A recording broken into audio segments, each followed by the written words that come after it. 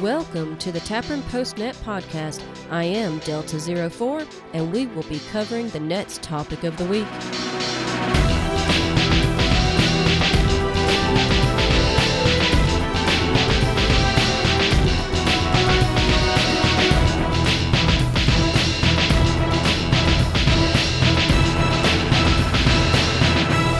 Welcome, y'all. I am Delta 04, located in the Redoubt of the South. This is Tapron PostNet Podcast, episode 15-05. Every Sunday at 9 p.m. Eastern, Tapron has an amateur radio HF net. The primary purpose for the net is to promote self-reliance and preparedness in all aspects of modern life. The goal of the net is to share and disseminate information that can help everyone achieve individual independence and self-reliance. During the net, we'll have a topic of the evening. So this podcast is a summary of the combined knowledge our check-ins share during the Tapron Nets. If y'all have questions about Tapron, feel free to go to the following website, www.amron.com. Phonetically, that's www.alpha-mike-romeo-oscar-november.com. You can find Tapron information, including the net schedule and frequency, at that site. All right, let's take a quick break, and then I'll provide y'all a net check-in report, and then we'll finally cover the February 1st Tapron Net topic.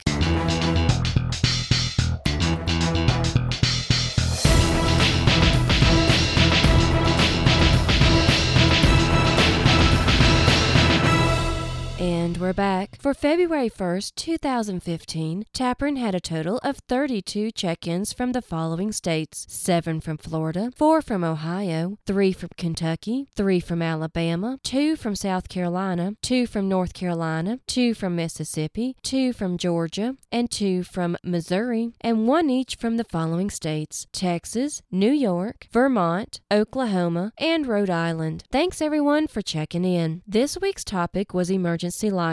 Now I know what y'all are thinking. Come on, Delta 04, emergency lighting? That's Preparedness 101. While this topic may seem a bit basic, it is still very important, even during temporary bad weather at night that only lasts a couple of hours. And you just might hear a couple of ideas you might not have thought of before. So let's get started. We'll break this down into 2 categories: electric and non-electric. First is non-electric. Candles, and more candles. You can never have enough. And don't forget the matches. For us personally, we have at least 1 in each room of the house, and then if we temporarily lose power, we don't have to go stumbling around the house trying to find that box of candles stuffed in a closet somewhere. And y'all know what I'm talking about. It doesn't matter what size the candle either. If you don't already have a small supply, you can always go to the dollar store and pick up a bulk bag of what they call tea lights. While they only last 4 to 6 hours, they are inexpensive and are great for emergencies. If you've seen them before, you may be thinking, how is something that small going to light up a room? There are a few tricks you can do to help out that small candle, and that's where we're going to use reflection to our advantage. Some ideas from our check-ins were putting a mirror under the tea light. Another idea was tin foil underneath. One check-in even said you can use a soft drink can. Now down here in the South, we call them Coke cans, but we don't want to discriminate against our Pepsi fans out there, so we'll stick to soft drink cans for this podcast. You can take that soft drink can, carefully cut it halfway down in several places, and then bend the sections back, and the shiny aluminum inside will act as a reflector for your small candle. One check-in mentioned in the movie In Harm's Way, starring John Wayne, there's a scene where you can see a candle where they took a number 10 can, cut it vertically in half, and then put a candle in it to reflect light in a specific direction. And from a room color perspective, one check-in reminded us that lighter color walls will reflect more light. Now, we're not saying you go paintbrush crazy while your spouse has gone on a business trip and they come home to your whole house painted ultra pure white inside. They may get a little upset, but that's just something to keep in mind. So anyway, there are all sorts of ideas out there to help get more light out out of your candles. Now, whenever you do find super sales or yard sales with the bigger candles on sale, maybe consider getting some, or maybe think about making your own. A few check-ins said you can get cotton string at the dollar store, beeswax at Wally World, or that's Walmart for some of y'all, and use recycled glass jars to make your own candles. One check-in said he even poured beeswax in an Altoids tin can and put 4 cotton wicks in there. It's conveniently packaged, and the lid actually makes a good directional reflector. One check-in brought up another alternative. He said you can also take a can of Crisco vegetable shortening, stick a wick in there, strike a match to it, and it will burn for days. Now, I'm not sure about y'all, but for this Southern girl, I'm thinking I'd rather use that Crisco for some good old homemade biscuits than lighting a room. But in a crunch, it's definitely something I'm going to keep in mind. Next, for non-electric emergency lighting are oil lamps and kerosene lanterns. A few folks liked the Aladdin lamps. They claim to burn brighter than a 100-watt light bulb, and the good news is, even if you find an old one that might have some missing parts, Aladdin does sell replacement parts. That's pretty good, folks. One check-in did mention he read on Paratus Familia's blog that Enola Gay stated to be careful, and she advised to not leave Aladdin lamps unattended. For those interested, I'll leave a link on the Amron.com website to her blog on that subject. And speaking of, that goes for any open flame lighting, even if you use hurricane lamps or candle holders. If a pet or child accidentally knocks it over, that quickly turns into an open flame hazard. So please keep safety in mind, folks. Some of y'all may be thinking, well, what's the difference between lamp oil and kerosene? That's a very good question. The biggest difference is how clean it burns. Kerosene has a very small amount of sulfur in it, which gives off a slight odor that you may notice burning in close proximity. It also has a tiny bit of smoke. Lamp oil, on the other hand, is more pure and therefore burns cleaner, so it's virtually odorless and smokeless. But with that, it does cost more than kerosene, so that's something to take into consideration if you are trying to decide between which type fuels to use for your lighting. Coleman fuel lanterns were another popular choice with our check-ins. For those who may have looked into these, you may discover that Coleman fuel is not cheap, but one check-in said, if needed, you can burn 100 octane avgas, which for those who do not know is aviation gas. Believe it or not, you can get some at small local airports. Another check-in mentioned Coleman makes a multi-fuel lantern, so that may be a good option. And if you happen to go to yard sales, consider keeping an eye out for older Coleman lanterns. One check-in said any Coleman lantern made before 1960 actually burns more efficiently. All right, let's talk electric lighting. The most popular choice was the 16-foot 12-volt LED light strips you can get at a good price on Amazon. Someone mentioned you can also get them at superbrightleds.com. You can also get them in auto parts stores and in the auto parts section of big box stores. Basically, they are tiny LED lights along a strip of adhesive, so you can pretty much put them anywhere. You can even cut them any length. The entire 16-foot length only pulls 2.2 amps, so they can run on a small 12-volt battery. And remember those tea lights? Well, they also make LED versions that you can also get at the dollar store. They usually take 3 AAA batteries, so guess what? If you have some AAA rechargeable batteries laying around, you can make good use of them by putting them in those tea lights. One check-in mentioned you can also get LED cake candles, and some of those even have timers on them. And another check-in mentioned there are LED version of lanterns that use AA batteries. And of course, you can always use a flashlight, preferably LED, so your batteries will last longer. And don't forget, for very temporary lighting, if you have a smartphone, you can use the camera flash for lighting. And even if you don't have a camera flash on your phone, there are even free light bulb apps. At bare minimum, it can help you from stubbing your toe or falling down the stairs until you can get your oil lamps and candles started up. Speaking of using something to prevent you from pulling a Dick Van Dyke move, tripping over that ottoman in your living room, one check-in found a good small lighting option of a prepackaged kit for your dead batteries. If you were with us a couple of weeks ago, we mentioned the Jewel Thief that makes use of quote-unquote dead AA batteries to operate an LED light. Basically, most of the internet searches manufacturers brought up DIY instructions, which isn't bad. Well, there's something called the Humanolite, and while you still need to build it, it's a prepackaged kit, so you might want to check that out. Another option mentioned was solar-powered LED lights. Harbor Freight has some, and even the solar-powered rechargeable yard and driveway lights can be a good option. Stick those things outside during the day and bring them in for lighting inside your home at night. Next is something that's still in the pre-order stage, but is worth checking out. It's called the Stove Light, with light spelled L-I-T-E. This neat little lantern contains a thermoelectric generator and uses the heat from your wood stove to power the LED. The Pro model also contains a rechargeable battery, so you can use the charged lantern in another room, and it even has a USB port for charging small devices. Now, fair warning, these are a bit pricey, but still, that's pretty slick. One last comment. We can't end this topic without bringing up security. It's an important factor to mention with the use of any emergency lighting. Remember that any light can travel a very long distance, so if you prefer to not bring attention to your house, possibly being a beacon of light for those looters during an emergency, there are a few precautions you can take. First of all, if you have a red flashlight, that will help some. One suggestion is to only light rooms that have no windows. If that's not possible, another suggestion is to tape up black cloth around your windows. If you do something like this, make sure you go outside and check to make sure light is not showing outside during the evening. One check-in mentioned they have blackout shades, and you can get those at the big box DIY stores. One other thing to take into consideration is the door you use to go in and out at night. You can build a simple frame structure the size of a closet with black cloth curtains that surround your door to separate the door entry from the room. It's a simple, inexpensive solution that keeps the light inside if you need to open your door during the evening. If you are interested in more ideas, the internet is a good place to look. Woo! We covered a lot of material today for such a basic topic. Emergency lighting is an important prep, and luckily doesn't have to cost a lot to be prepared in that area. So maybe consider